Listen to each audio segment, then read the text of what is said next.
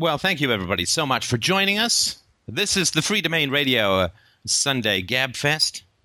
It is just after 4 p.m. Eastern Standard Time, July the 6th, 2008. Just a reminder that the fabulous book of abstract entertainment, No Responsibility Upon You to Send It Out or Change the World, is out. That would be the book Practical Anarchy, which you can get a hold of by going to freedomainradio.com/free. It is in 2 parts, which is the audiobook. And boy, oh boy, not only is the sound quality in this one just fantastic, I hit the sweet spot, but you get some fabulous cello playing from Carl von Benienmeister, which eases you into the individual rants. It's a little bit of class in what is essentially an anarchist shriek fest. So I hope that you will pick up the book.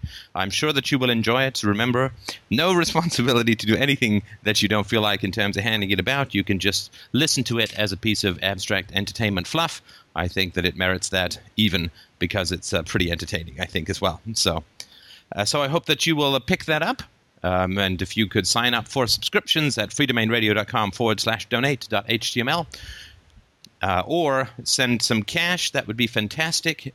We've had, I guess, in the last couple of days, over 800 copies of Practical Anarchy downloaded, and the other one is cooking away at, it's about 400 books a day just in the 2 Anarchy series are being downloaded, which I think is very good. And thanks to those, again, who gave feedback on the drafts. I really appreciate that.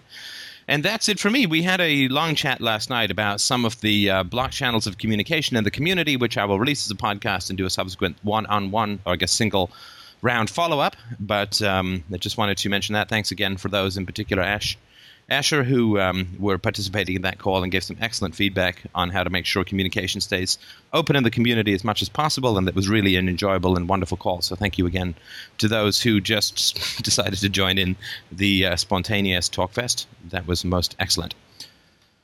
Other than that, no particularly exciting news at FDR, just chugging along. This week I will be putting out a video which is a rebuttal to the premise that religion has something to do with anti-statism as a whole, and I think that should spark some interesting debate, and I'm going to be getting more back to just regular old podcasting. I have my list of podcast topics has now grown over 40, which usually indicates that there's a tad of a backlog.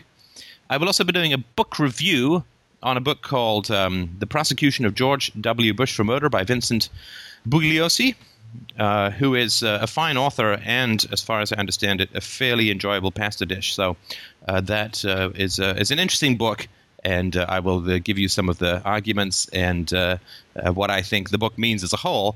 He gets a good chunk of stuff right, in my opinion, and an enormous amount of stuff wrong. He is gripped by nostalgia for the America that was in the past, back when all men were honest, all women were beautiful and virtuous, and all children obeyed their wonderful parents. So he's got that honey oat bran muffin backwards glance, lots of music, kind of flashback montage to a past that never was, as in, George Bush lied to get America into war. That has never happened before in history. And, of course, that's all complete nonsense. But anyway, it's an interesting book, and he's got an interesting thesis, which is that any United States prosecutor in any state which has supplied citizens to die in Iraq can bring charges of murder against George Bush once he leaves office, and under existing laws can prosecute him as a private citizen for creating a situation which he knew would result in the death of someone. It's interesting. I mean, I'm quite interested in some of the legal details because, I mean, the law is just a fascinating thing, and some of this stuff will also, of course, have to be worked out in a stateless society. But one example that he gives, which is interesting, about if you create a circumstance that you know is going to result in the death of someone, you are actually responsible, not the agent that causes the death.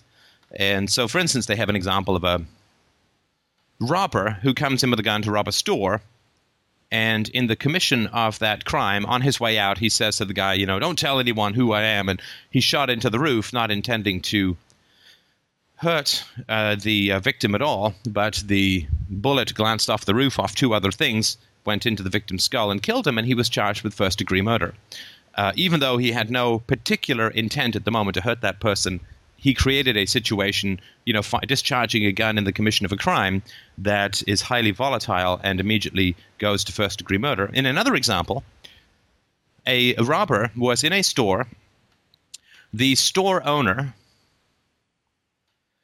grabbed a gun to defend the cash register, shot at the robber, missed the robber, hit a customer, killed the customer. It was the robber who was charged with the first-degree murder, because it was the robber who created the circumstance which resulted in someone's death.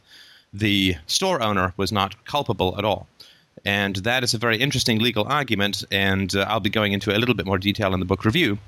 But it's very interesting because, of course, his argument is that George Bush knowingly committed perjury or lied about the causes for war, because the only defense that George Bush could have for this situation would be self-defense. Defense of the realm and so on, and since he lied about it, he knew that it was not self-defense, and therefore he's criminally responsible for the 4,000 deaths. Now, of course, you'd say, well, either the 100,000, the 160,000, the 500,000, or the 1.2 million, depends on which source you go to in terms of the estimates of Iraqi civilian deaths. But, and of course, he would be criminally responsible for those as well, but a U.S. prosecutor cannot pursue George Bush for the deaths of Iraqi civilians, only for the deaths of Americans because of jurisdiction. So anyway, it's an interesting book. If you get a chance to read it or to listen to it, a lot of it is stuff we've all heard before, the Yellow Cake incident, the Downing Street memo, and so on. But when it's viewed in a legal light, it's very interesting. And of course, it is further proof to the thesis that is in Practical Anarchy, which is that if we say that we need a state because evil people will do more evil if they do not face repercussions for their actions, then this is a pure example of how much evil can be done because people then do not face the consequences of their actions. In fact, George Bush not only will not go to prison for the deaths of 4,000 Americans more than died in 9/11, but will in fact get a pension and a speaking tour and, I'm sure, a presidential library. So it is just another example of how ridiculous the state is becoming and how nobody believes in the ethics of the government anymore. Because they'll pursue you to the ends of the goddamn earth, these prosecutors, should you steal $500 or even get a traffic ticket. But when it comes to a mass murderer such as George Bush, nobody lifts a finger, of course, right? This is just how ridiculous and silly it's becoming. And everyone gets this at some level unconsciously, of course, right? So it's just more of an argument for us to bring to bear, So, because people say, well, there'll be marauding gangs in anarchy. It's like, what the hell do you think we have now, right? It's a bunch of criminals. So anyway, just wanted to mention that. It's a good book, and I'm glad to be getting back on reading after doing this White Man's Burden, this book on foreign policy. I just did not want to touch another theoretical book for quite some time because that book was so vile. I'm still summoning the strength to do a book review of it because that will just be an unbelievable spittle fest. The book is so highly offensive on every level and frankly genocidal that it's hard to get through to stomach a review of that, particularly after working so hard on such a big book like Practical Anarchy, but we will get to it. So that's it for my introduction. I'm more than happy and open and willing and ready to take questions, comments, rank praise, bitter criticism, or anything else that your hearts desire. Hey, Steph. Hey.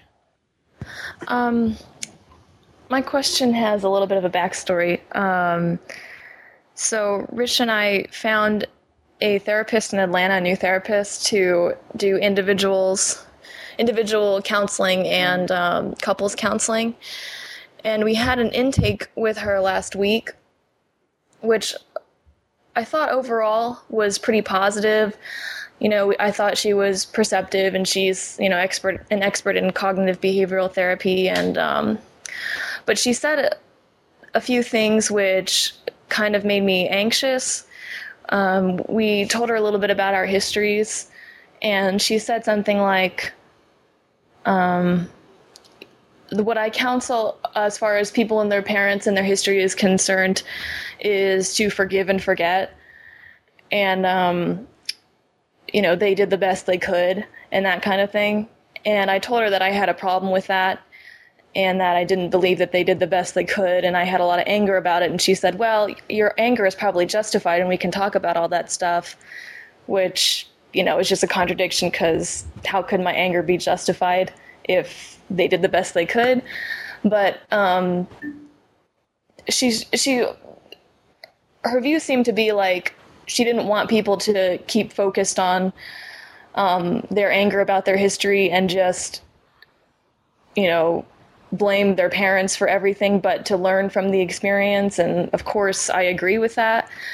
But I felt a little anxious about it, and I talked to some people about it the other night, and they were saying, just go in there and be as honest as possible, and that's the way you can learn whether it's a good therapist or not. If it's a good therapist, then you'll get started on the issues right away. If it's bad, then you'll know sooner. So that makes sense.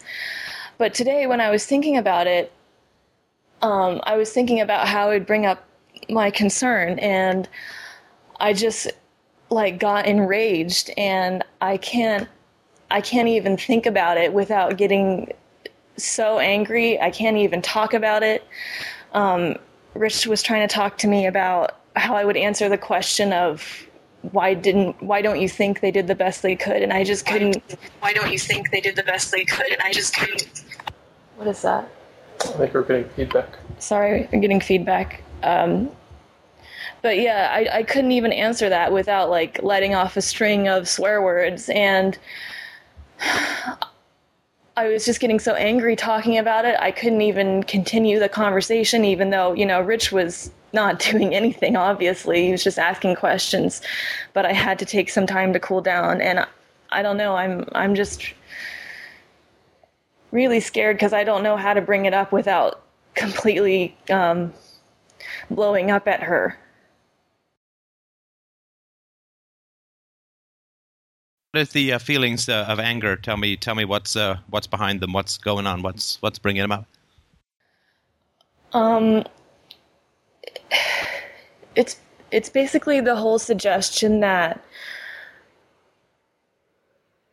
well, first of all, that obviously they did the best they could, which would just make my actions totally unjustified. And, it's like being angry at a retarded person for not speaking 5 languages. And I don't know, that just infuriates me. And the idea of sort of equating what I've done with people who just blame their parents for all of their issues and just are kind of addicted to fighting with their parents and that kind of thing. It infuriates me, and I can't even think about bringing that up in a reasonable way. Why would you need to bring it up in a reasonable way? Because I'm just afraid of shouting at her or something, and that would totally discredit me. I mean, it certainly would not discredit you with a good therapist. I mean, obviously you don't want to be abusive. I mean, that would discredit you, but that's not where you're coming from, right? Is that this idea that you are being unjust because they were limited in their capacities, that creates in you a great deal of anger, and that is exactly what a good therapist would welcome, if I understand therapy correctly. Right. But the difference is, do you feel that the therapist, through her perspective, is re-victimizing you? Yeah, I think that's part of it. I mean, that's certainly the sense that I'm getting, but go on. Well, it's just I feel like I'm in such a vulnerable situation because before I was having trouble getting through to my anger, and if I have somebody who's basically saying that my anger's not justified, then I'm in a situation where I'm just arguing again, and I'm not actually dealing with the feelings in my experience. Right. And clearly the therapist is not the primary issue, right? So where else in your history has your anger been considered immature or petty or grudgy or resentful or not valid fundamentally?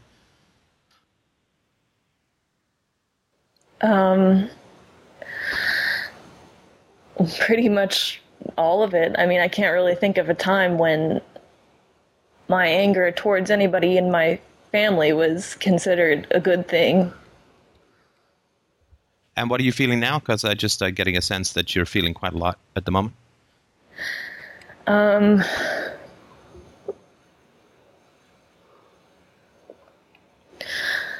don't know. I feel kind of afraid.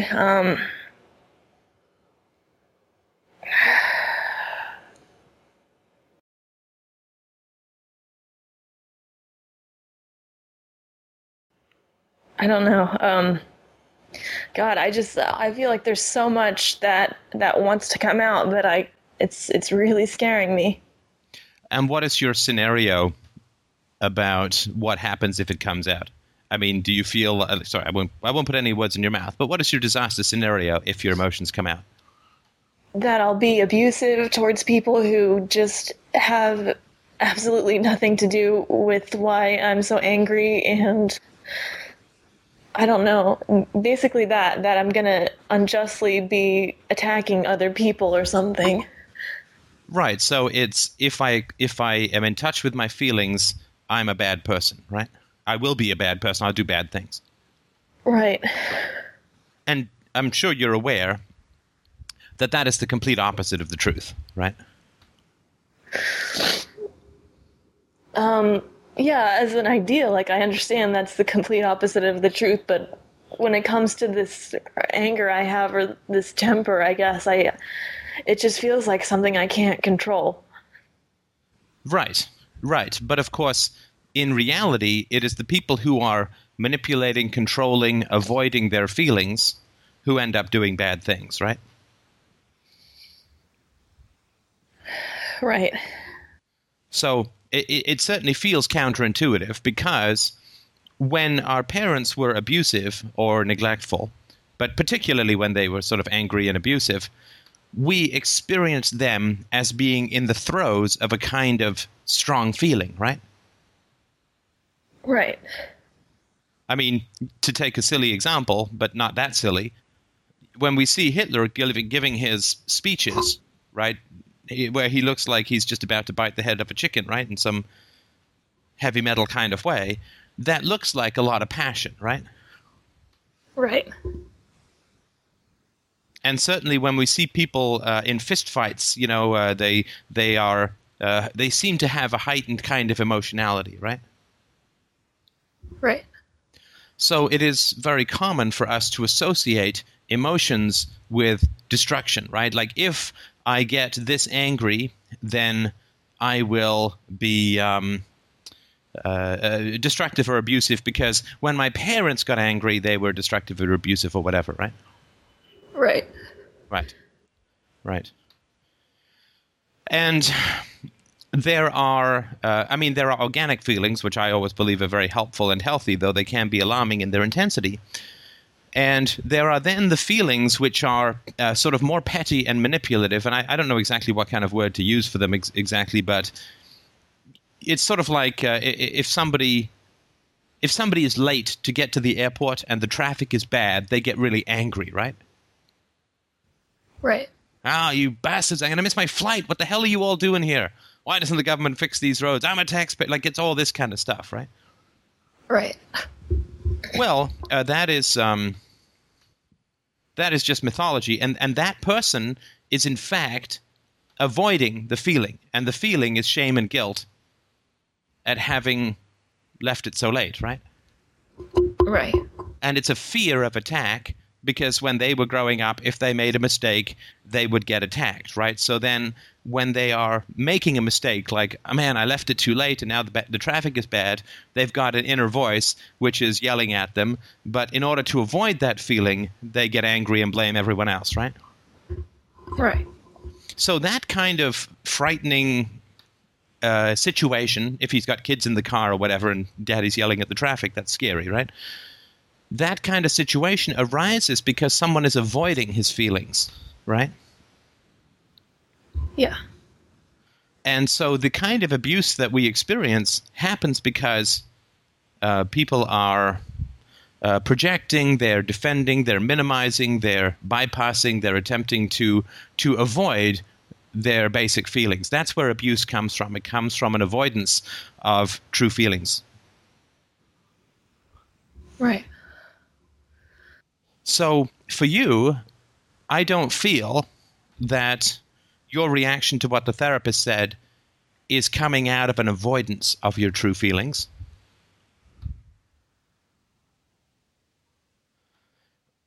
And therefore, my suggestion or strong argument would be, you cannot be abusive. In fact, if you avoid these strong feelings, you will do something negative. Right. You'll avoid the therapist and take it out on Rich, or you'll go and be angry at the therapist rather than dealing with your own feelings, which obviously don't come from the therapist deep down, right? She made a comment which, let's say, and I think a good case could be made for it, let's say is ill-informed and unsympathetic, and she might be the wrong therapist for you. She might be, right? We don't know. I mean, I would think that if your reaction is this strong, that it's important to talk to your therapist about it, in my opinion, right? And Right. if she says, well, you're petty and immature, which she won't, right? But let's say she did, right? Then what would happen is you would be simply re-experiencing the pain that your parents inflicted on you when they mocked you or derided your strong feelings, which is not necessarily a bad thing.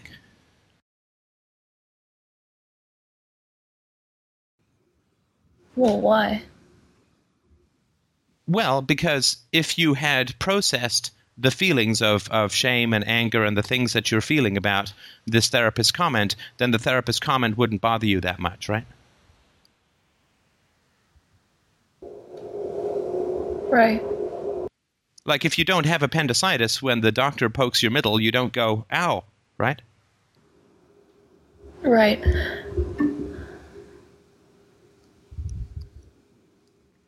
I mean, there is a very fundamental logical problem with what your therapist said, right? Which is that Of course. she is about getting people to improve their behavior, right? Right.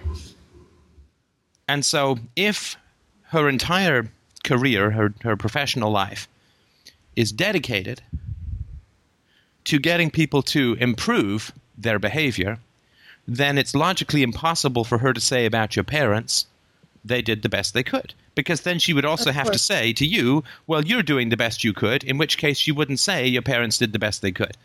Because she's attempting to get you to change your thoughts and your behavior, which indicates that there is a state that you could improve to, in her opinion, right?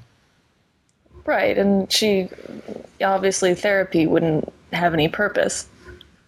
Right. So it's to say that people could not have improved their behavior and that is universal, that we should forgive and forget. And then to say that you, Colleen, should improve your behavior is a total foo situation, right? Right. There's a problem with this family, and it's you, right? Exactly. The child is the one who has to adapt to the evil of the parents, because the child's behavior should improve. That's what we always hear. But the parents never say, and my behavior should improve. Or they never say, my behavior should improve, and as a consequence, your behavior will improve, because you are a helpless reactor in this family, being the child, right? Right. And you've heard this before, right? This forgive and forget thing, right? Oh, yeah. And from who have you heard it?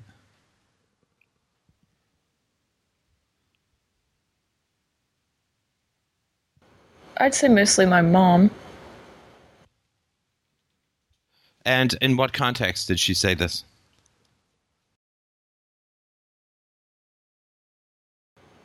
Well, usually, like, if I had, some kind of dispute with somebody at school, like a teacher or, or if it was my brother or something like that. And she'd say it sometimes to defend my father as well. And what was your basic reaction to, why did you believe she was taking this approach? Because it would have been an inconvenience for her to actually get involved in the problem. Yeah, it would have been work for her to figure out what was actually going on and who was right. Now, did your mother, and this is a rhetorical question, right, but I just ask it for clarity's sake on both her sides, when you did something wrong, did your mother also forgive and forget you? Your actions? I mean, and when I say wrong, I mean wrong according to whatever definition they had floating around. Oh, absolutely not. Right. So when it comes to attacking you, an Old Testament biblical kind of vengeance, a pox on your house and so on, is the appropriate response. But when it comes time to defending you, then you should forgive or forget, right? Yeah. Yeah. Right. So that is such an unbelievably maddening situation, right? Right. And I have so much, I can't, it's so weird because I can't feel that intense of anger about that situation, but I feel it about, what the therapist said. Right. And why do you think that is? I don't know.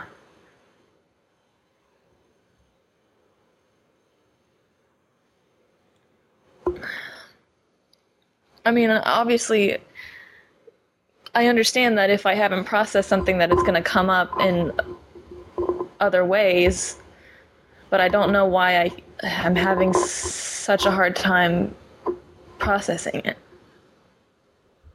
Well, there's a couple of possibilities, and we can start with one. What is your relationship, not to giving forgiveness about things in the past, but to people who wrong you in the present?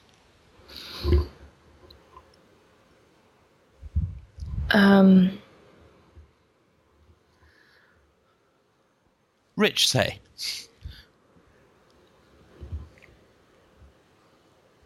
Sorry?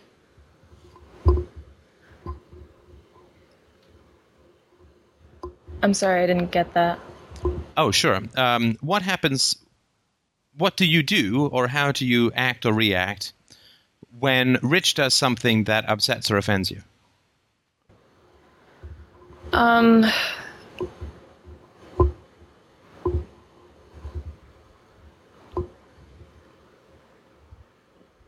Generally, I will say that hurt me or something like that. I mean, in the relationship, it certainly hasn't always been that way. Like, it's something that I've been trying to bring my feelings more into it. But okay, let me ask you a slightly more technical question. Do old fights come up again in your relationship? No. Would you say okay, so when you get closure, and you can talk about them or bring them up, and there's not that same level of emotional intensity? Right. And Rich, would you agree with that? Yeah, I agree. Okay, great. Okay, so it's not because you don't have a legitimate capacity to forgive in a relationship. That's not the issue, right? Right. Now, what about Rich? What about your relationship to forgiving people who have done you wrong? If they apologize or make restitution, I mean, do you hold grudges or do you let that stuff go when it feels appropriate, or how does that work for you? My initial reaction, I mean, I'm having a little trouble thinking about my initial reaction is that I'm a bit of a grudge holder. A bit of a grudge holder? Yeah. Okay, can you give me an example? Well, that's the thing. That's just my initial reaction. I'm trying to think of specifics, and I'm having trouble with it. Well, what about some of your older customers in your business? You got resentful towards them for work that you had agreed to do voluntarily, right? Oh, yeah, I sure did. And, I held that resentment for quite a while. And when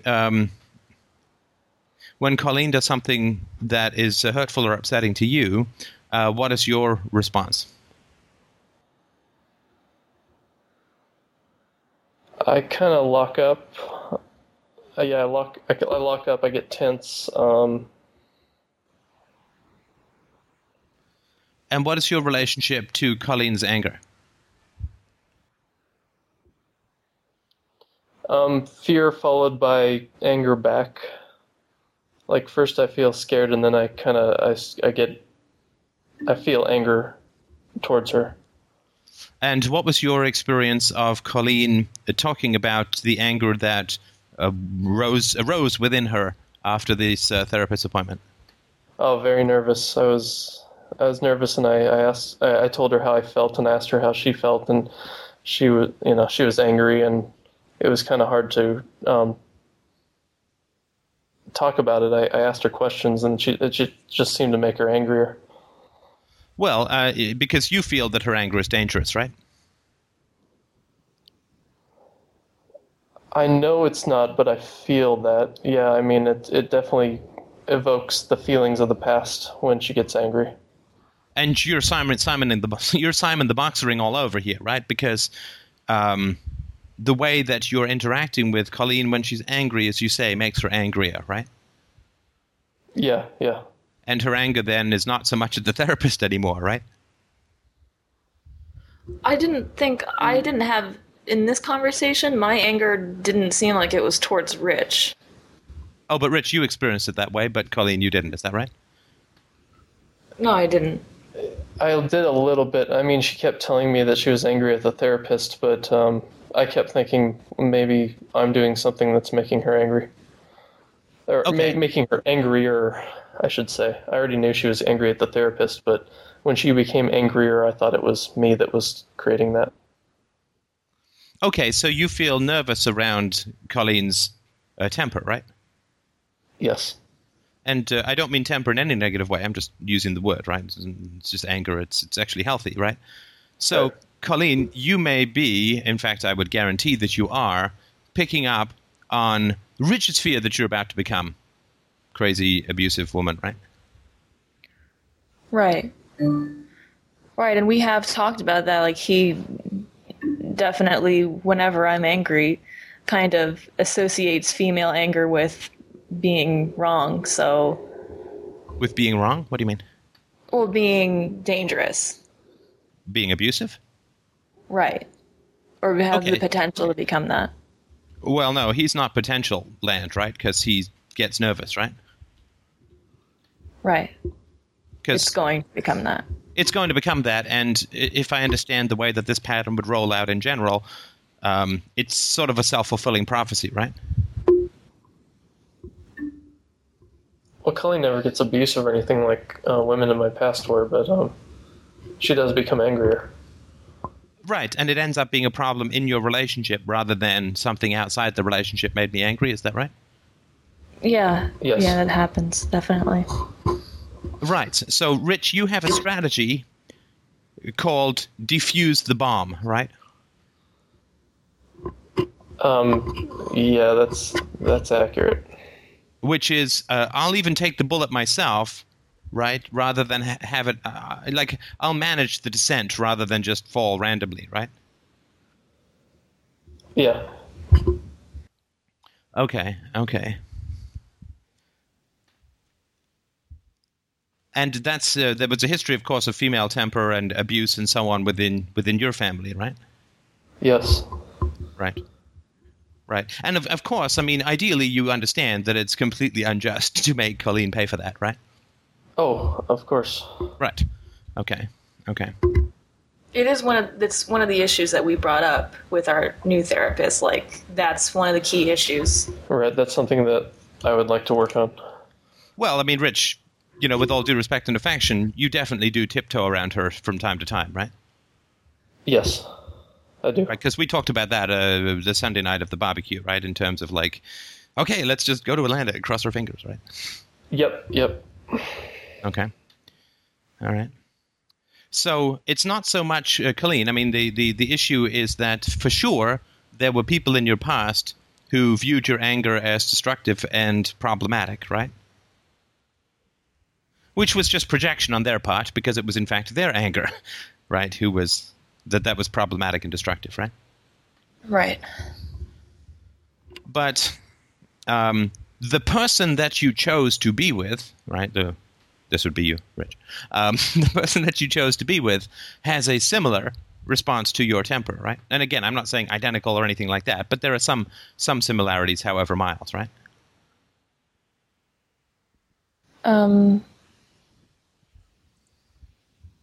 I don't quite get that, like...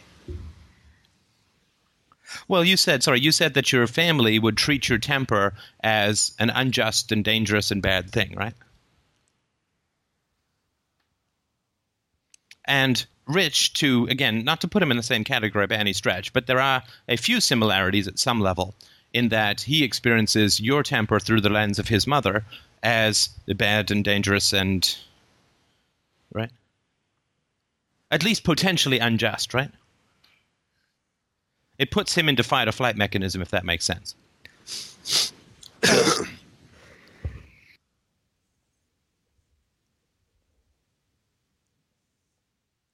And then, if you bring this to your therapist as an issue, I would like to be more free to experience my feelings without my boyfriend feeling like they could go awry, if that makes sense. And then your therapist says, as you see it, and I think with some reason, your therapist says, oh, Colleen, but your feelings are unjust and abusive. Yeah, absolutely. I mean, isn't that going to be kind of like, ah, right? Yeah, exactly.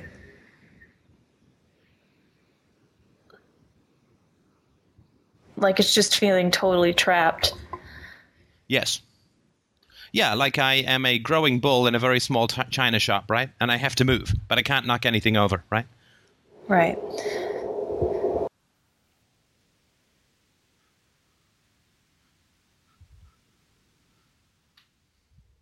And for you, Colleen, it becomes a bit of a self-fulfilling prophecy, right? Because your therapist implies, to whatever degree we can accept that, but implies that your temper is unjust and abusive, right? Right. And then you get so angry that you're afraid that your temper is unjust and abusive. Right. So she says your temper is irrational and has to be managed because it's resentful and destructive.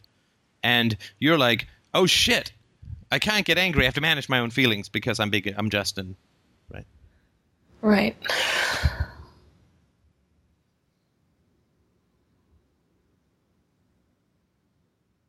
And the cure, as always for me, is 3 little letters called RTR, which is, I am feeling this way. I wonder why, right? It's not dangerous. I'm not going to go crazy. This idea, right?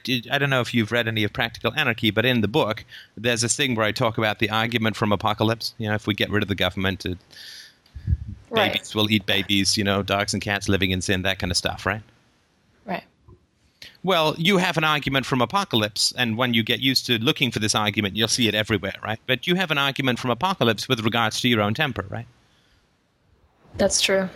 If I give in to my temper, I will wake with the severed heads of strangers in a bag by my bed, right? Right. And that's just a scare story to keep you from, right? Anger equals insanity equals abuse is an argument from apocalypse that abusers tell us, right? Yes. And we know that it's an argument from apocalypse that is completely false because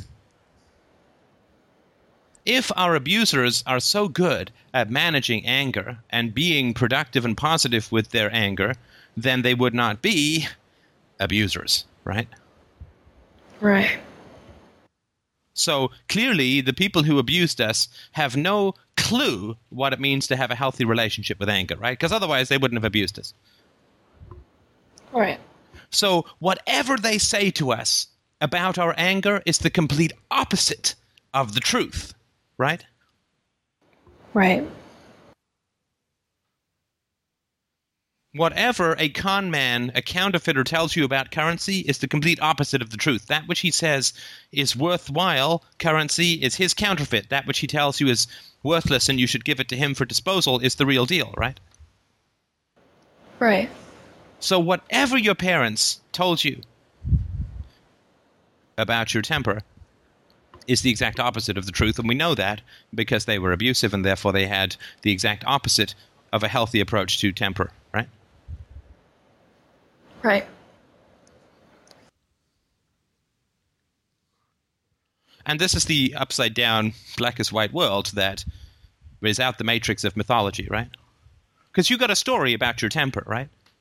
That it's like a wild beast in a bag that you have to carry from room to room and not get clawed and bitten, right? Yes. But, of course, this was a story that was told to you by people whose temper actually was that, right? Right. Your abuser said, Colleen, your temper is really dangerous. Bam, bam, bam, right? Right. It's madness, right? Yeah. It's like the arsonist standing up from yet another blaze saying you don't know how to handle fire. That's true.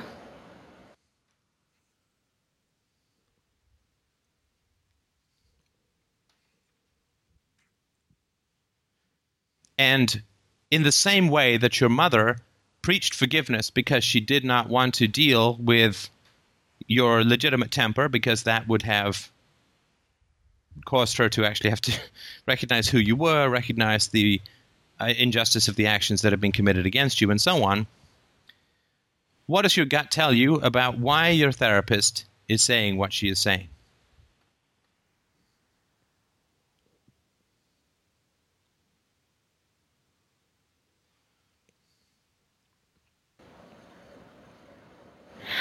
I don't know. I have an answer, but for some reason I don't want to say it. Can you say it backwards? We can always play it backwards. Mime it. Do it. Hand puppets. Sorry, go on. Is there a Colleen 2 that I could talk to? I don't know. Rich, does she often tease you in this manner? Yes. Sorry.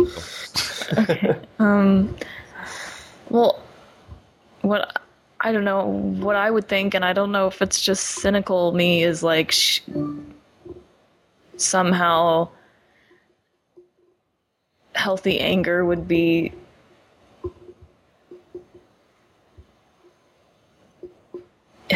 shit, I don't know why it's so hard to say it.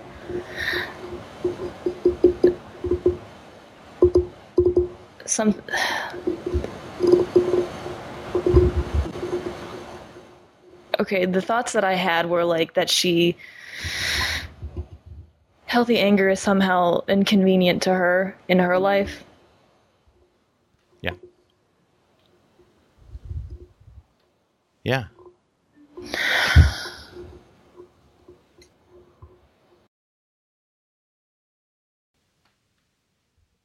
Right, right. So if you get angry at your parents, and female anger in this world, right, because we're all raised by women for the most part, right, female anger in this world is a very scary thing for a lot of people. But if she had been told this about anger, then she will tell you this about anger, right? And she will remind you of your mother, right? Right.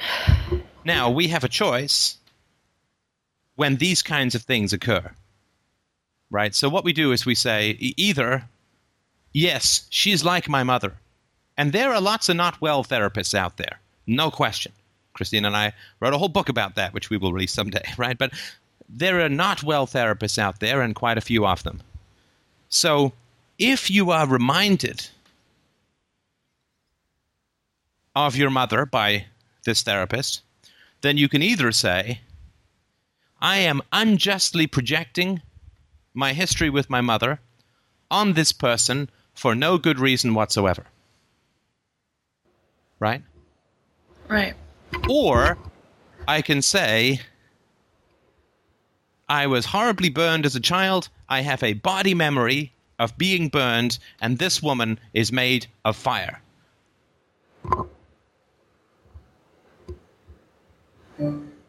Right. Which do you think I suggest?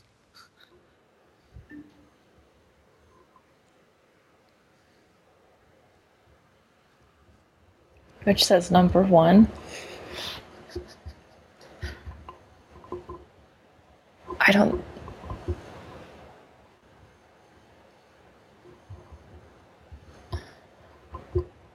I want to say number 2, but... But Rich won't put out if you do, is that right? Don't worry, he'll put out. He's a guy. But sorry, go on. That threat doesn't work by marriage either, but sorry, go on.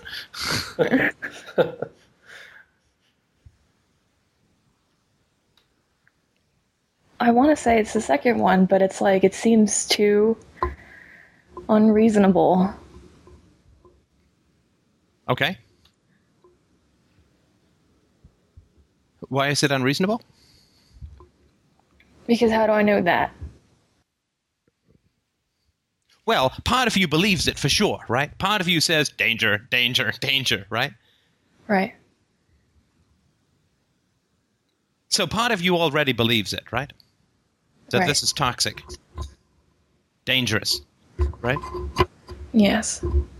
That you don't bring your greatest wound to someone who will re-inflict that wound upon you, right? Right.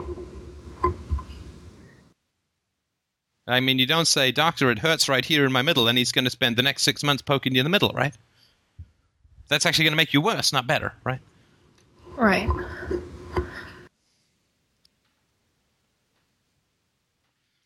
What do you think your emotions are trying to do in this situation? Are they trying to keep you away from someone who can really help you?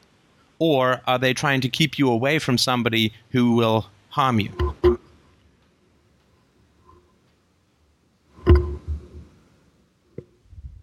I'd say keep me away from somebody who would harm me.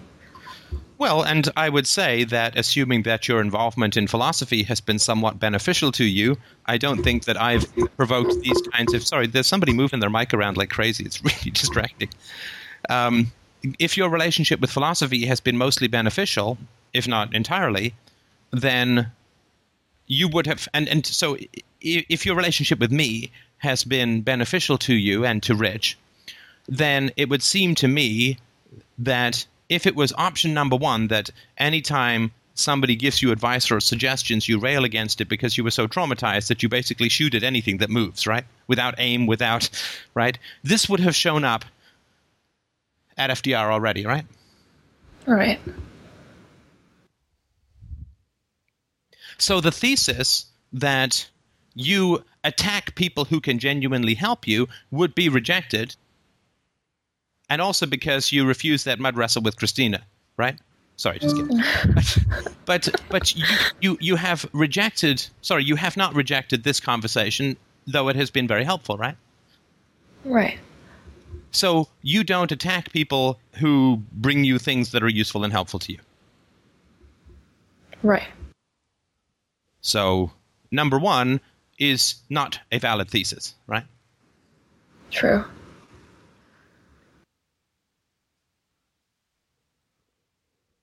Your emotions are not like a wounded animal lashing out at someone who's actually trying to give you some stitches, right? Right. I mean, certainly in conversations that will never be podcasts that you and Rich and I have had after the barbecue, I had to talk about some stuff that was not fun, right? Yeah. And I don't recall, unless you know, I don't know, stabbed a voodoo doll of some bald guy afterwards, I didn't notice that you were incredibly hostile towards that. I know it wasn't easy, right? Right. That mic is still moving around. Can you just see who's doing that? And then just dump them if they're doing it. But if... So you have the capacity to hear things that are difficult without lashing out, right? In fact, you sought that out, right? Right. So again, I'm to just go to the facts, right? You don't lash out at people who can provide you genuine help, even if it's painful, right? Right. Go ahead. Oh, I'm just confused. I guess I misunderstood or totally picked the wrong one for a reason. I'm not sure what's... I don't know. I guess I'm feeling a little... I don't know what to say. Confused. Because I'm not sure which one we're talking about here. Well, if we just take an example or a metaphor that might clarify things. If you have a compass, right, and the compass says go north, is it actually north or is it the opposite, right? That's sort of what we're asking, right? And the first one, and they were not particularly clearly phrased, so you might have got them backwards, but does Colleen have anger towards this therapist because this therapist is challenging her defenses and she's lashing out at someone who can actually help her? Or is the therapist genuinely reminding her of her mother and that it will actually be toxic, that she would pay good money to have and invest time and vulnerability to be re-inflicted with the same kind of emotions and rejections that she experienced as a child?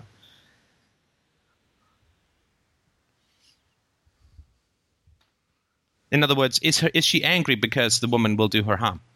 Or is she angry for some completely unjust reason? Oh, I see. Okay. Yeah. So you're angry because you think she'll do you harm. That seems to be the only possible theory. Well, in these situations, we have to go with probability because we can't explore every possibility, right? Like we get interviewed by somebody who's, I don't know, a racist, right? Well, maybe he's got two personalities, and this is the only time in his life that one personality shows up, and the other personality, if we take the job, will be there permanently, right? Maybe there's a 1 in a billion chance that is the case. I don't know, right? But we go on probabilities with these kinds of things, right? Right. That's more accurate. I mean, on a first date where somebody is really cold and mean, maybe they're just having the worst conceivable day of their life and they actually have a really sunny and wonderful person. But we just go with the odds, right? Right. And the options here are pretty significant, right? Because if you go back and get re-inflicted, right? If you basically go to a therapist who's like your mom, that's going to be exceedingly traumatic for you. That's going to spill over into your work relationships, into your personal relationship, your romantic relationship with Rich. It is going, and you're paying for this, right? I mean, that would be masochistic, right?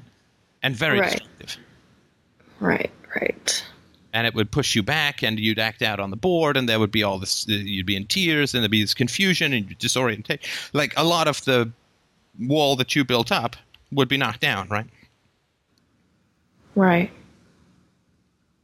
So I would say don't go to the therapist who pisses you off. Not on the first session, right? Not on the first session. Maybe after 6 months, the therapist can say something that is really upsetting to you because you've got a trust relationship. She's got credibility, right? I mean, my therapist certainly did that. She drew me up short a number of times later on in the therapy, but not in the first session, right? Because that's entirely inappropriate. She should not be saying to you, you need to forgive your parents in the first goddamn session. That is ridiculous. She doesn't know you. She doesn't know your history. She doesn't know your parents. To give you a treatment plan when she knows nothing about your history and has no credibility with you. And also, even if that is the right treatment plan, giving it to you up front without stepping you through how she's getting there and how she's going to get you there and how it works is ridiculous.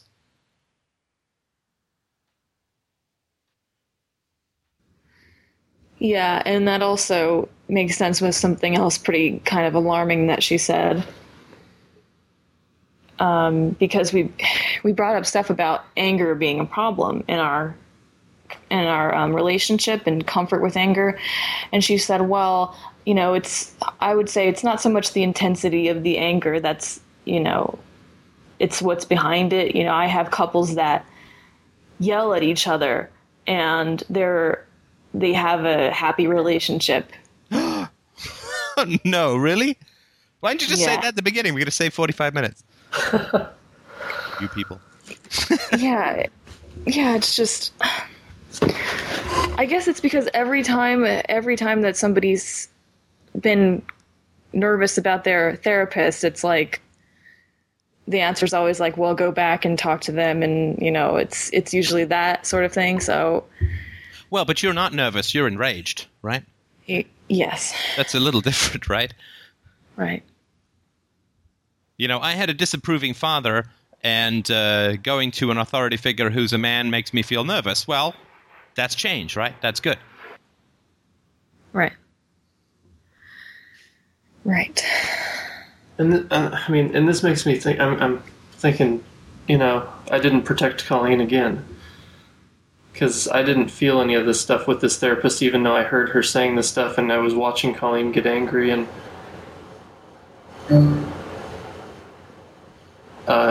kind of frightens me that I don't feel these things when, like, I can't read these therapists the way Colleen can. Well, but you regress too, right?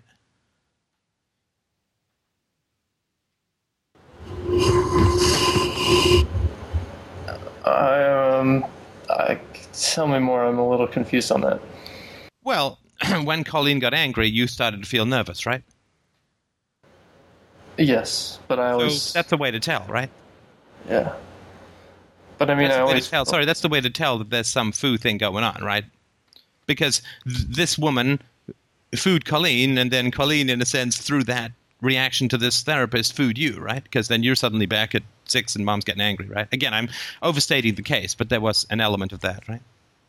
Oh, okay. Yeah.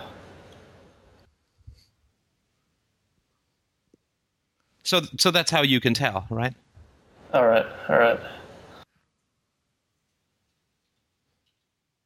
I mean, I don't think that those things have occurred, and this is not, this is not to praise me, but it's just sort of to recognize the difference. As far as I've understood it, after we three have talked about things, you guys have had good conversations afterwards, right? Mm-hmm. Right. Not always easy, but not weird, right? Right. Whereas this was quite different, right? Right. It went like when I'm weird, right? Right. When I'm talking about my anger towards my parents, Rich, like, you don't feel nervous. Oh, yeah, you're right. Absolutely not. Yeah, so this is just back to trust your feelings, right? They are here to help you, right?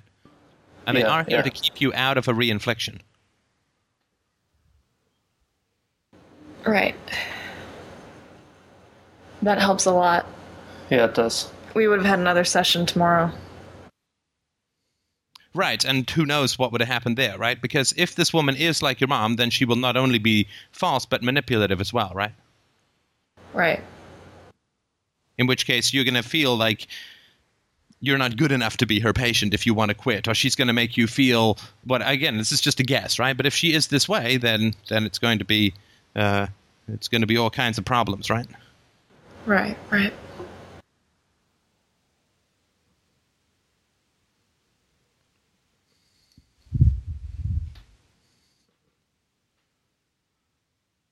But yeah, just as a general tip, you should have no idea what the treatment plan is the first couple of weeks of therapy. It's just gathering information. You shouldn't know what the therapist is going to do, and the therapist certainly shouldn't give you conclusions about how you should deal with your family in the first session. Oh, okay, because, she was laying out her entire treatment plan. And yeah. It's like, don't you want to hear any symptoms first, doctor, before you prescribe your pills? No, right. Take these, right? It's like, shut up. Take these pills. Well, that's not medicine, right? That's just being a pusher. Right. And it's good news, right? Because it means that your anger is healthy. Yes. It means it's not a reactive, dangerous, negative, hostile, destructive, bite the heads off bats kind of force, but it roused itself in a dangerous situation and told you, don't do it, right? Right. That's good news, right? Yeah. Yes. I mean, if you tap If the doctor taps the patient just below the knee, it doesn't matter if the reaction is so strong that the doctor gets kicked over, right? The fact is it's working, right? Right.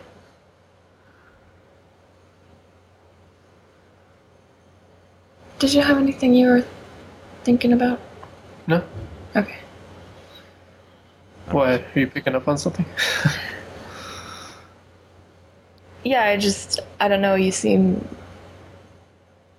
kind of anxious. Rich is going through a whole series, if you don't mind me saying so, Rich, I think I understand. He's going through a whole series of, damn it, I can't believe I missed that too. Right, Yeah, don't you have some... for sure. Right, but you have to trust your feelings, right? Yeah. But if his feelings are nervousness around my anger, then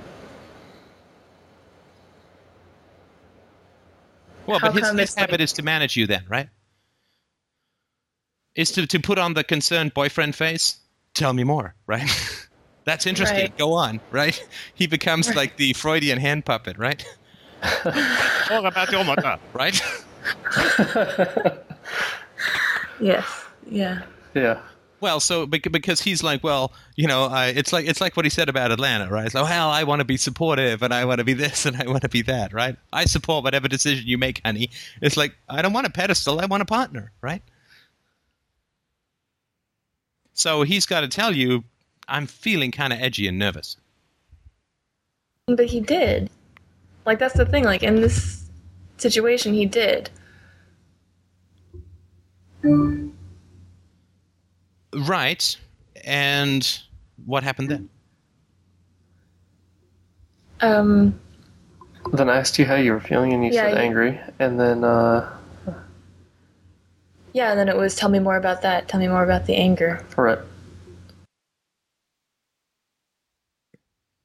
Well, but the thing is that you guys are going so far back into your past, right? It's like, I had a dream last night. It must be about when I was 6, right? Whereas I would generally suggest start with what happened. Start with what just happened, right? So you come back from this therapist, and Colleen, you're enraged, and Rich, then you get nervous, right? Well, it's not about when you were 6. It's about the therapist. At least start with that, right? Right. Yeah, okay. And so if you're feeling enraged, after you see the therapist, Colleen, if you're feeling enraged, and Rich, you're feeling nervous, then that's a pretty good indication it's not the right therapist, right? Right. Yes.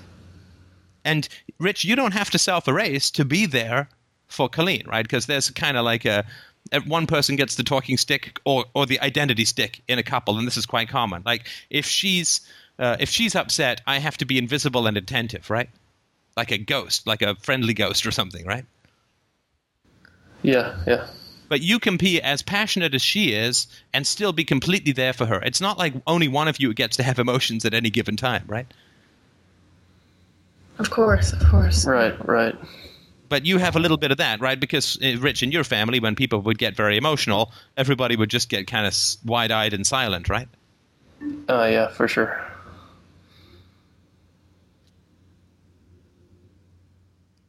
So you have to get out of that habit, right? Because the connection in couples is like two people feeling passionate at the same time. Your passion doesn't erase her passion doesn't erase you. Your strong feelings actually bring you closer together, right? Mm-hmm. It's like, well, if you're feeling really strongly, I have to stop moving and barely breathe and, like erase, right? Self-erase. Right. So that would just, I think that's sort of, and that's why you miss stuff, right? Because you're entirely focused on her, but you want to be focused on her through your own feelings, right? Mm-hmm. Because you don't want to just be, she could speak into a tape recorder and play it back, and she could look into a mirror with the words, how does that make you feel, written on it, right? But what she needs is your instincts, your feelings, your entire being to be with her in the interaction, right? Okay. Because if you ghost out, she's going to feel like crazy, banshee, bitchy lady, right? Right. Whereas if you stay present with your feelings and you exchange that back and forth, then you're both there as strong participants in the situation. You get to the answer very quickly, right? Mm-hmm.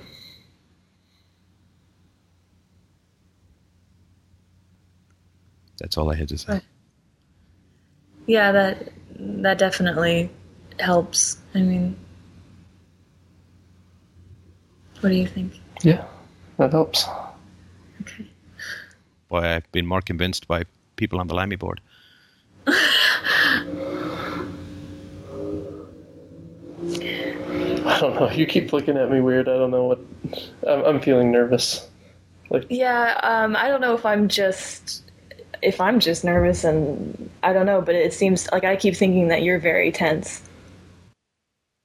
Well, I tell you what, mull it over, talk it over with yourselves. We can certainly talk about this another time, but let's move on to another question if somebody else has them, if that's all right. Okay. No problem. Thank you. Well, listen, I really appreciate that. That was very, very important stuff, and thanks so much for bringing it up. I hope that that people get that kind of understanding about two people feeling strongly in a couple situation. One feeling does not have to erase the other, right? We don't have to go back and forth, monologue to monologue. So I hope that is helpful, and stay with that for sure. And I think it's very useful. Again, like the podcast where I said, just you're right. Like just accept that you're right. I think is important with this situation as well. So. Yeah. Well, thanks, Steph. You're very welcome. And if we have other questions or comments, feel free. We deal with the spectrum, philosophy, psychology, economics, art, and so on. So whatever is going down in your brain, bring it up here. Hi, Steph. Hello. Hello, yeah. My question, I guess, is, I had to write it down because I was a bit unsure what I really meant, but my question today is how one distinguishes between secular ethics and the toxic dimension of Christian morality, if that makes any sense. Well, look for the guy in the funny hat. That's first and foremost. Yeah. I'll try and put it back into context, try and put some of that into context. I had an interesting on the board with Greg about a wedding I had to go to yesterday. My father was going to be there, and I'd kind of defooed him and wasn't feeling comfortable with. I only found out in the last minute that he was going to this wedding as well. I didn't feel comfortable with confronting him at all, and Greg sort of progressed my feelings about this, and I said, well, you can use a sort of, I was going to say a false self, but I mean, you can use a sort of, you can pretend to be in a conversation without having to involve confrontation, because I felt quite angry towards him, and I was concerned with that anger, and that kind of placated it, that I was allowed to sort of just, well, that's fine. I don't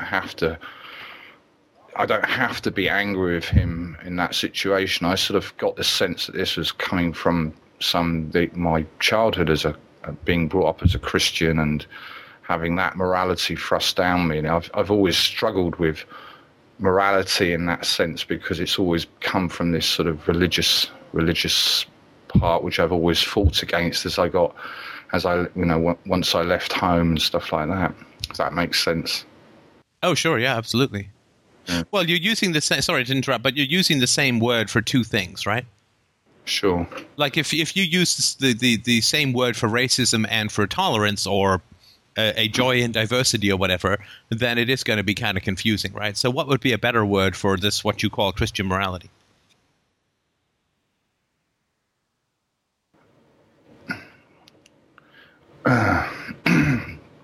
I don't really know, I guess. Well, okay, there's some things that we can eliminate. I probably do know, yeah. I mean, there's some things which we can eliminate for sure when it comes to looking at something like a Christian assertion, right? Because Christianity, not because it's Christianity, but just because it's religious, superstitious, is merely an assertion, right?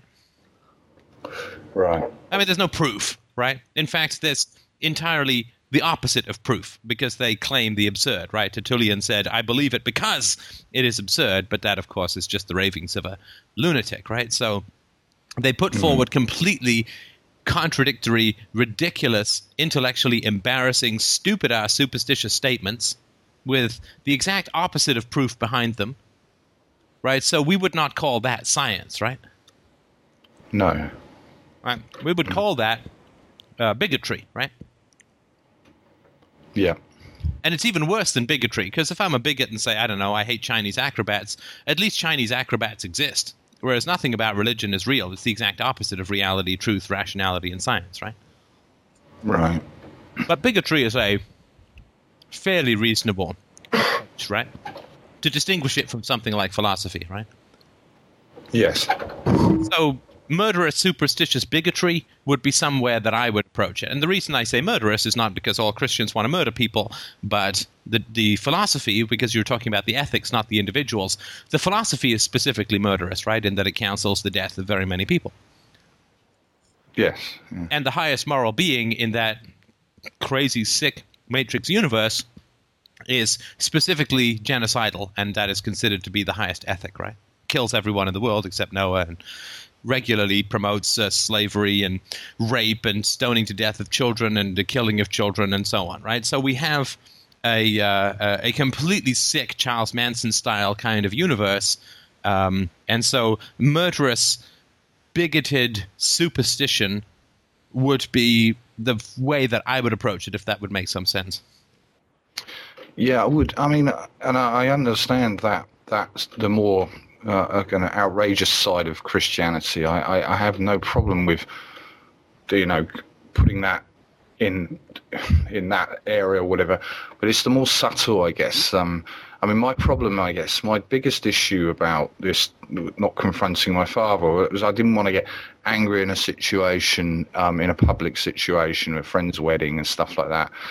And I sort of felt compelled that I had to confront him. And of course, the thing that Greg rightly pointed out to me, well, you don't have to confront him at all. You don't have to do anything, And I wondered where that was coming from. I sort of got the sense that,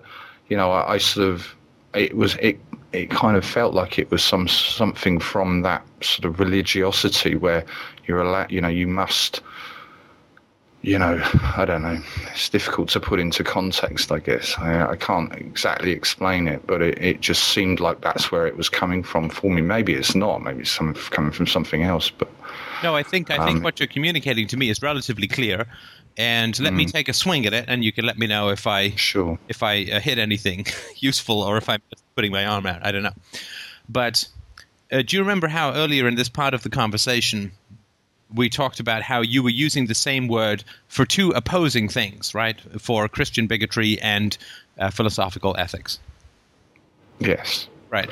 I would submit that the same pattern, which I think you're getting unconsciously, is occurring when you talk about what you want. Because I would submit to you that you did not want to confront your father at all, but that your father was desperate for you to confront him. Well, okay, maybe. I mean, I guess maybe I'm using the wedding as an excuse, but I didn't want to confront him in that public scenario, I guess. But even, I just, that was my biggest concern, because I know, and maybe I am putting off the confrontation in the long term. There could be some. Okay, sorry to interrupt you. What is the confrontation that you're talking about? What is it that you feel is important or necessary to have a confrontation about? I guess it's specific things that happened in my childhood, I guess, and things that upset me about the way that he behaved at a certain period in my life, I guess. Okay, and the goal of the confrontation is what? Well, yeah, I don't know. And this is, I guess, you're like you were saying earlier. Do I want to confront him? And perhaps I don't. Because it does a certain side of me feels it's perhaps a worthless task. Can you give me an example of one of the things that you would want to talk to him about? One of the incidents or the behaviors? I guess you don't have to. Sorry, if you don't want to, that's no problem. It just would be. I don't know what you're talking about. It's a bit non-specific. No, I know. I'm trying to put it into context for you. Yeah. I guess the way that he completely blew both me and my brother out in our sort of teenage years, and with idle threats of putting us into children's homes, not talking to us for months on end, and putting my brother into a private school where practically things happened to him that weren't pleasant. I mean, there are a few things, and that was mainly it, really. Okay, so he was verbally abusive, and you say idle threats, but they weren't idle if your brother was put into a private school, right? No, there wasn't idle, no. Okay, so threats of abandonment. And did you say months that he wouldn't talk to you? What does that mean? Yeah, there was a period when he just he refused to. He was going through some sort of depression, I think, with his work and stuff. But yeah, he refused to talk to me. He would literally turn his nose up when he saw me or something. How is that a sign of depression? I've no idea. I mean, I'm just giving some feeble excuse for it. Well, but you understand why I'm saying that your desires and your father's desires seem to me to be kind of mingled here, right? Yeah. Because first of all, you said idle threats. That's his story, right? He'd say, "Oh, those threats weren't serious," right? Yeah. Right. So do you see that your father's narrative creeps in constantly when you talk about your father, right? And then you say, "Well, he was going through some kind of depression, so he would turn his nose up whenever I would try and talk to him." That is not a sign of depression. A sign I know, because I had a mother who was depressed, right? A sign of depression is you can't get out of bed, right? Yeah.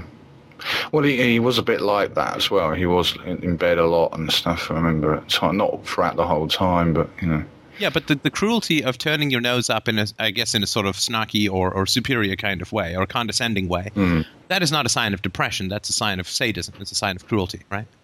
Yeah. No, I think he is a sadist. Yeah, or he was, or he still is. I mean. Right, but you see that you say idle threats followed by an example of a threat that was enacted, right? Yeah. But if you confronted you're already confronting your father in a way because your conversation is mixed with both of your perspectives, right? Yeah. You sound thoroughly unconvinced. Which could be... No, I'm not. Right? I am, no, sorry. I'm just trying to take it all in, but probably it's just my accent. No, it's not the accent. It's not the accent. No, I am. I mean, I guess I know I've got an enormous feeling of anger towards him, and it's been during this conversation over the last few months and stuff like that. And sorry, by this conversation, you mean FDR or I mean with FDR? Yeah, sorry, yeah, with the podcasts and stuff, and the mulling over in my mind about things about my past, etc. Things that I've ignored, and things that now I want to clear up in myself, and. But obviously, clearly, anger is a huge thing in me. I do feel an enormous amount of anger towards him, and I don't quite know what to do with it. Really, it's sometimes I think, it means nothing. In the sense that he means nothing. I can push him away, and it's not an issue. Obviously, clearly, he wants to confront this issue. I can tell by his. Sorry to interrupt. That would be his habit, right? Pushing away is his habit, right? Because when you said when you were in your teenage years, he just didn't talk to you for months, right? Yeah. So don't do the pushing away. That's his habit, right? Sure. So what should I do? Well, first of all, I'm not sure what you mean when you say I'm not sure what to do with my anger, right? Your anger is not like a bored child, right? No. It's you, right? It's like saying, what do I want to do with my kidney? What do I want to do with myself, right? It's not an external thing like you have to do something about it or to it or with it, right? It's not like a performing monkey. It's like, how should I dress it, right? No. I mean, your anger is you. It is your genuine spiritual, for want of a better word, experience of your history. And it is essential to your mental health, right? Yes. And so if you look at it like it is a very important aspect of your history, and it is the foundation of a more rational kind of self-esteem and ethics and boundaries and health, right? Yeah. then it's not a question of what do I do with it, like it's this thing that's awkward and embarrassing and rolling around in me like a cactus, right? How do I manage this dangerous thing, right? Yeah. You don't do anything with it. You don't do anything with it because it is you, right? You accept your anger, you let it wash over you, you absorb it, you ask it questions, you do all of the wholly embarrassing, particularly for British people, ecosystem stuff that I talk about. You give your anger a name, like fluffy kittens or bunny slippers. No, I'm just kidding, right? I mean, but you interact with this, right? Because it's a part of you, it's a part of your intelligence, it's a part of your personality, and it's there to help, right? And so it's not something that you do something with, right? It's something that you unite with your personality. It's something that you negotiate with. It's something that you invite in and accept, right? Yeah. Because if that anger is accepted into your personality, then this interweaving where you're kind of blended in with your father's perspective is going to be less likely to occur, and you will be less confused, right? Because this is what I sort of get, is you feel depressed and confused at the moment, if I understand this rightly. I don't feel depressed. I feel, I guess I feel, no, I don't feel depressed so much. I feel a certain, obviously I feel a certain amount of pressure from him. And I feel that there's a confrontation that perhaps is going to happen. Okay, let me just start with that earlier part. And the reason that I say that you sound depressed, and this doesn't mean clinical or anything like this, it just means you sound down, is that you have approximately the level of emotional enthusiasm of a condemned man. Okay. And this is just my perspective, right? I mean, maybe you're smiling on the inside. I don't know, right? But you seem not excited about the journey, if that makes sense. Yeah, I guess so. Yeah. Yes. I suppose. Well, tell me about your general level. Like, when was the last time that you were very happy? Or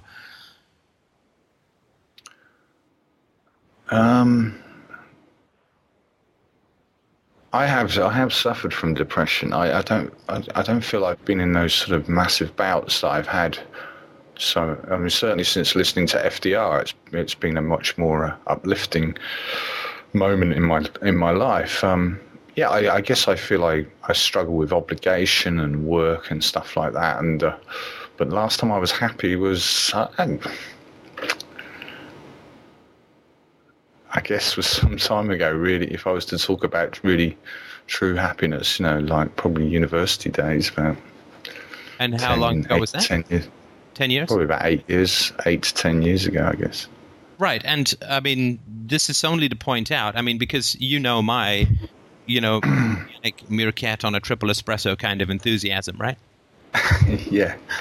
Right. So it's good that your involvement in philosophy is keeping you away from the abyss, right? But I still aim to set your sights higher in terms of aiming for genuine and lasting happiness, right? Joy. Sure. Yeah. And you won't get that until you separate your father's narrative from your own experience, right? Your father's defenses, right? The reason that people, in my opinion, this is all complete amateur bullshit hour, right? So don't take any of this seriously. But in my opinion, sure, people get depressed because they're at war with themselves. Yeah. Right? Like, we get physically tired when we're fighting off an infection, and someone else's mythology is an infection in our mind. Someone else's story that is opposed to our genuine experience is a dampener and an exhauster within our mind, right? Yeah. Yeah. We're tired when we have chemo because we have part of our body that's trying to kill us and another part of our body that's trying to save us. And that war, that combat is exhausting. And I think that your level of not happiness, if we don't say depression, we say not happiness, would result because you have your genuine experience, which is exciting and frightening and angry and frightened as well, and all that kind of stuff. But then I would imagine that when you start to experience that, you feel this wave of defenses that are like, well, it wasn't that bad, or, well, I guess I should get to it sometime, or they were idle threats, or, like, did you not feel that when you start to feel something strongly that there's a countervailing force within you? Yeah, there is, yeah. Dampening, yeah. I try to make excuses for it, I guess. And well, you see, you're saying I make excuses for it. This is what I mean. You are ego identifying with your father's defenses, which means you cannot be genuinely who you are, which means that you will not have the energy and the optimism, right? Right. So when you say, I make excuses, what do you really mean? What's a more accurate way of putting that?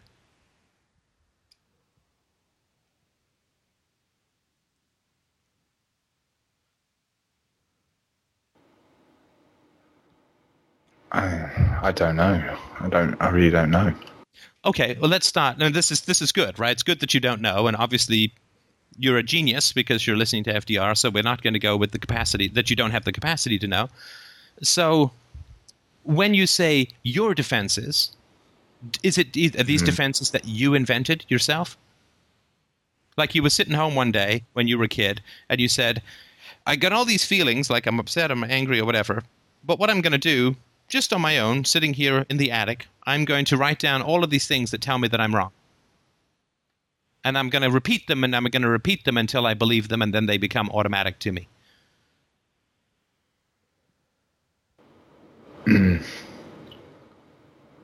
Well, no. Because that's important, right? They're not yours. Your kidney is yours, your dreams are yours, your thoughts are yours. These defenses, which tell you that you're wrong, they're not yours.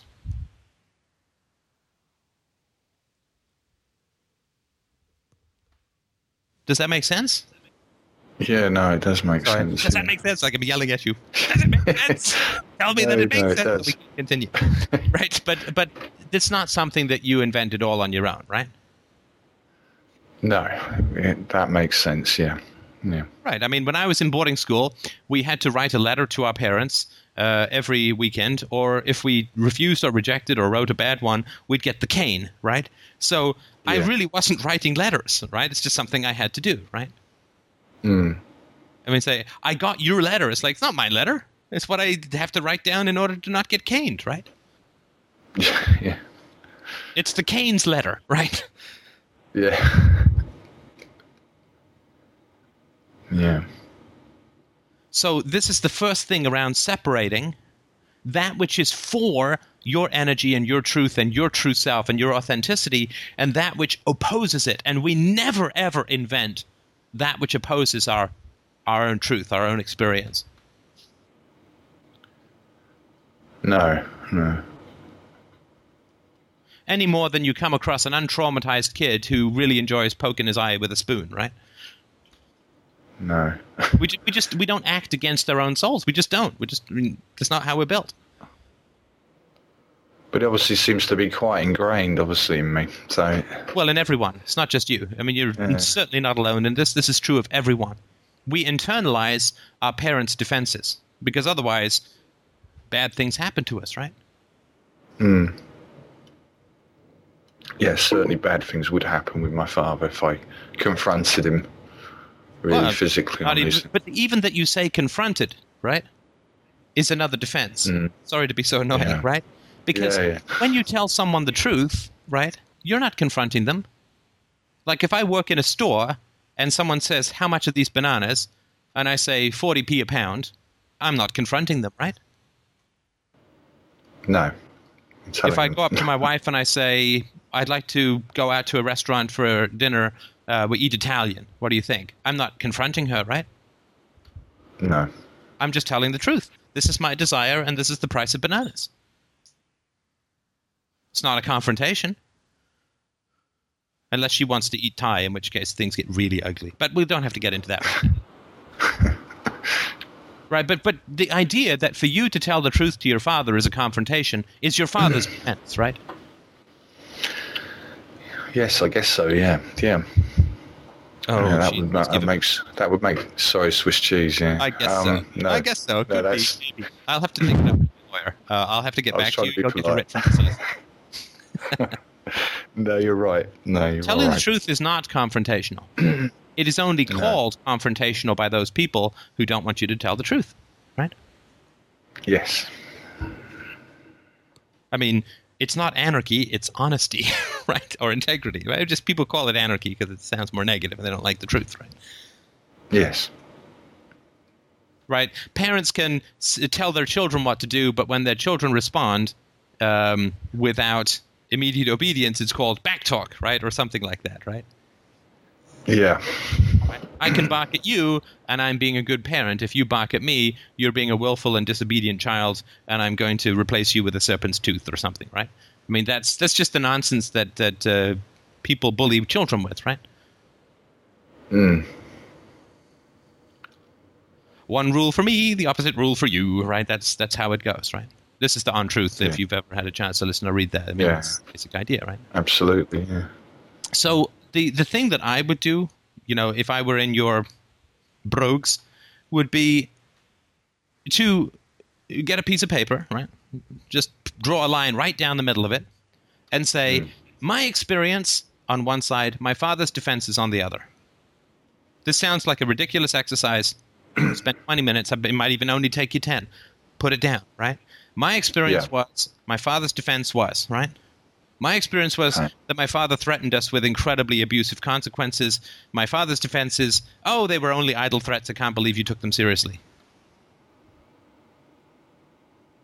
Yeah. My father was cruel and sadistic. His defense is, I was depressed. Yes. And you go through everything that you can think of that has your genuine experience and your father's intellectual or emotional defenses against those experiences, right? Yeah. And you study that list. You study that list like it's battle plans, right? And what you do is you start to become conscious of when you are intermingling your father's defenses with your genuine experience. And you just start to pull that shit apart and say, you know what? I'm not going to be a fucking advertising sign for my dad's bullshit. I'm not going to tell him. I'm not going to tell his story. I'm not going to give his defenses. I'm not going to give his bullshit. I'm not going to be a fucking hand-up-the-ass spokesmodel for his mythology, right? No, right, yeah. If he wants to sell his bullshit, he can do it on his own. I am not going to be a billboard for bullshit. No. And I can guarantee you that if you do that in a month or two, you will really start to feel some of that old uni energy coming back.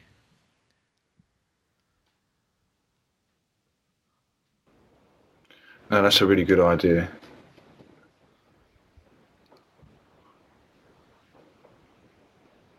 Do you want to go do that? Because there's nothing else that I want to say anything about that. Yeah, no, thanks, Steph. No, thank you. No. Okay, that's just do me a favor, if you don't mind. Just let me know. Look, if you could post the list, I think that would be fantastic. And you can create an anonymous account if you want, because, forget that. Everybody would know anyway. But if you could, that would be great. If you don't want to send it to me, I'd be happy to look at it if you like, just for my own sort of edification. And really just, if you throw this is just rehab, right? This is just getting out of old habits, right? You got a cane called your father's bullshit. You just got to put it down and walk with a twinge for a while, but just get used to pulling this apart, right? And you'd be amazed when you get used to this, how quickly you'll see the same thing creeping into other people's language, right? Sure. Well, it's true that my mother could be kind of mean, but I was a really difficult child, right? Yeah. You said that so many times, Yeah, this is what people say all the time. Yes, it's true that this bad thing happened, but I did kind of provoke it through X, Y, and Z, right? And so you just see this seesaw of propaganda. Well, sorry, one is the genuine experience, the other is the defensive propaganda. Just get used to peeling this out of your speech and try and have fidelity only to your own genuine experience, not to other people's minimization or attacks upon it. Sure. Well, thanks, Steph. Thanks a lot. You're welcome, and keep us posted about how it goes. And thank you so much. I can't tell you how much I admire what you're doing. I mean, I can, because I will. I think that what you're doing is incredible and fantastic, and I know how hard it is. And I know that it's not easy sometimes with the people that you have around you, but it is unbelievably essential for your happiness. And if you have kids in the future, whatever, right? It is going to be absolutely the foundation for ending this cycle within your gene pool, and you are completely heroic for doing it. So I guess I can tell you that. I just wanted to. Thank you. Thank you. Same back to you as well. Thanks. All right. Did we have anybody else who wanted to do that?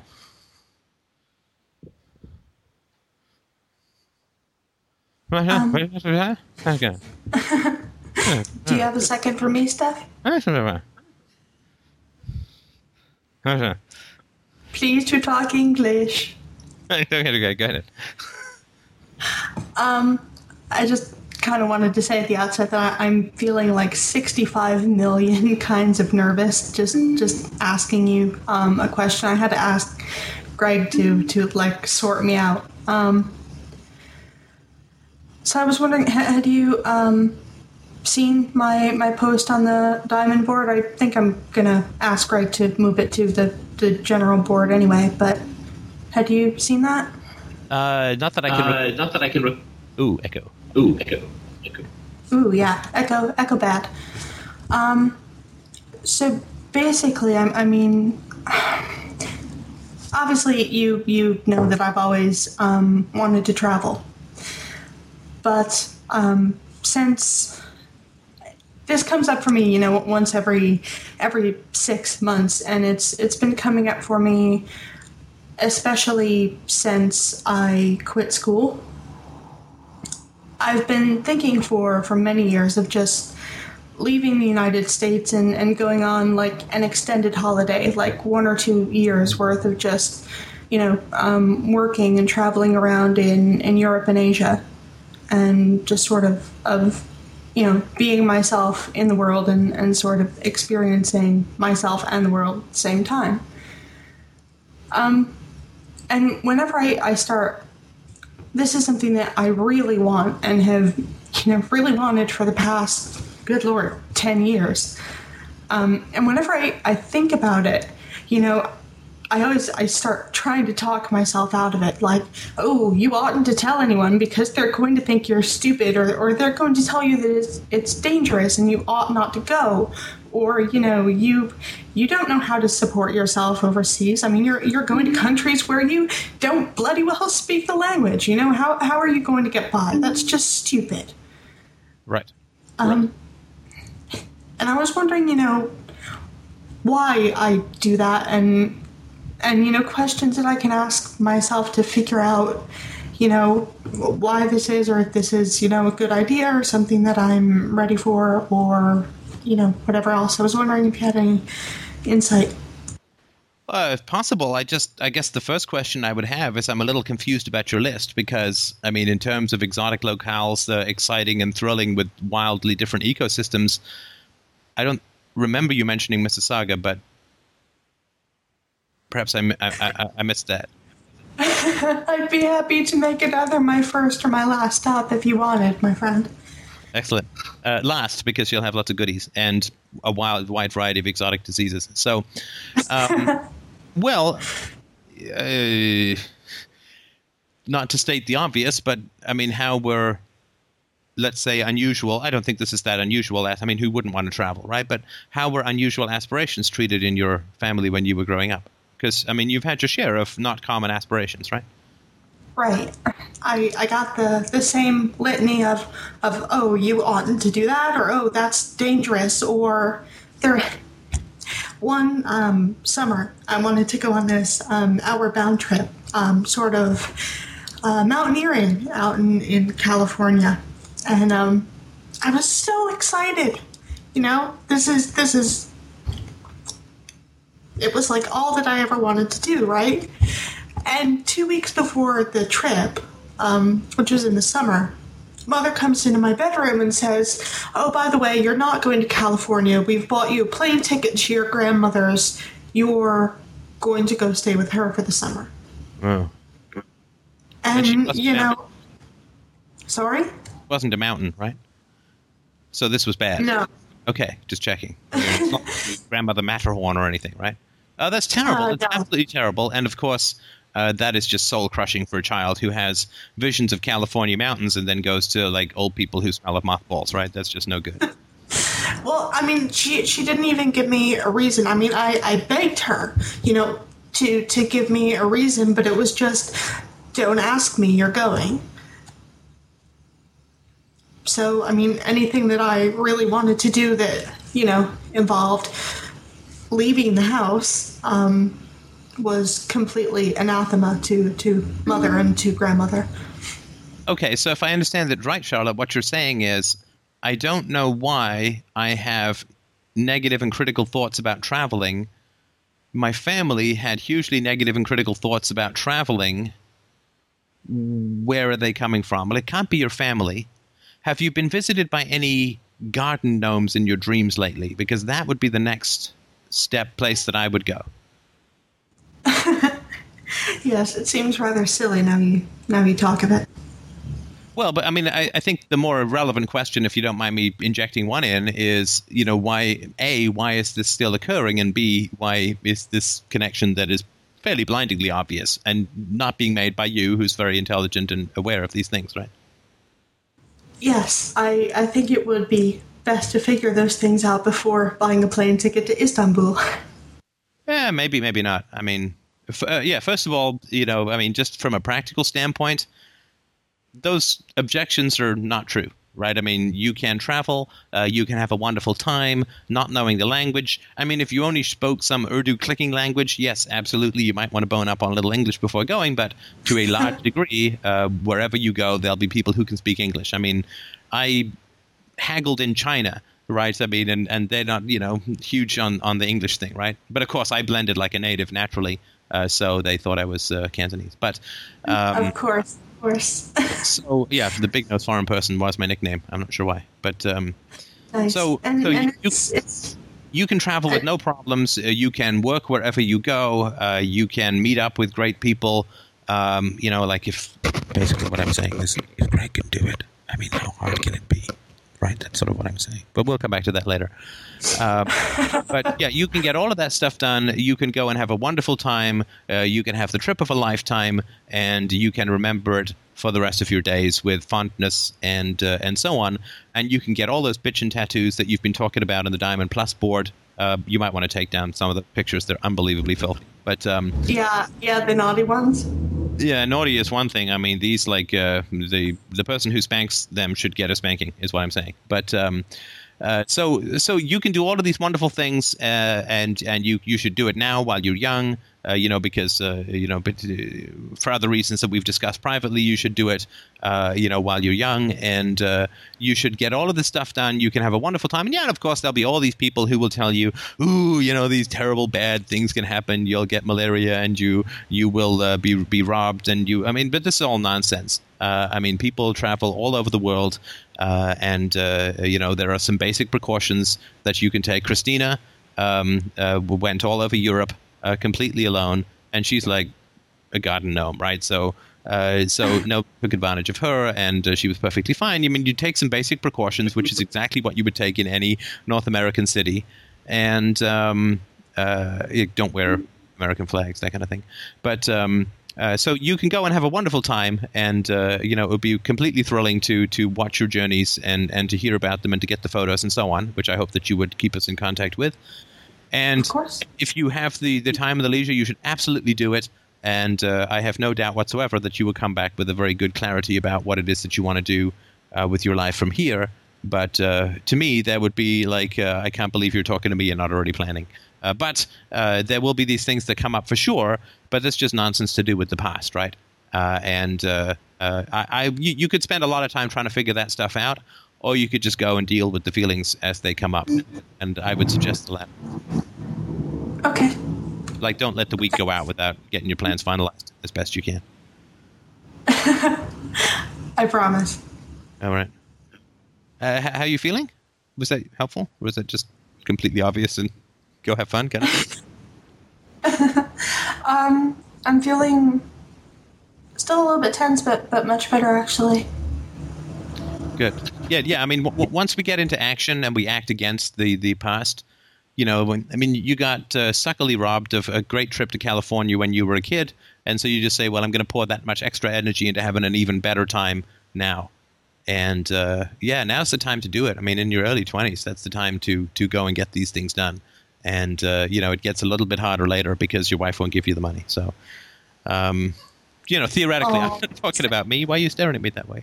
I would say, and I had a pretty good run of travel, particularly in business. So I'm not going to make any complaints about that. But yeah, my God, geez, absolutely. Yeah, single, unattached, Yeah, go tot it up around the planet. That's what Christina did. I'm just kidding.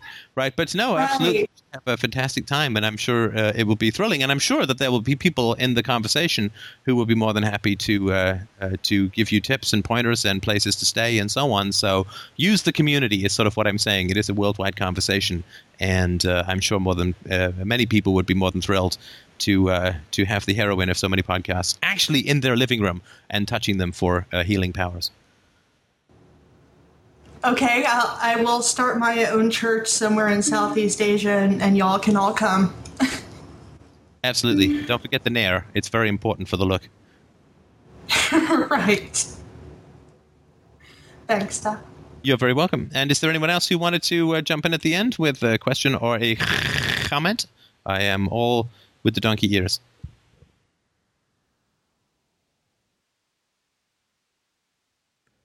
No? Okay, well, thank you everybody so much for dropping by this Sunday, July the Hamana 2000 I really appreciate everyone dropping by. Don't forget to drop by, pick up your copy of the new books, donate, subscribe, give me your firstborn. I will treat them well.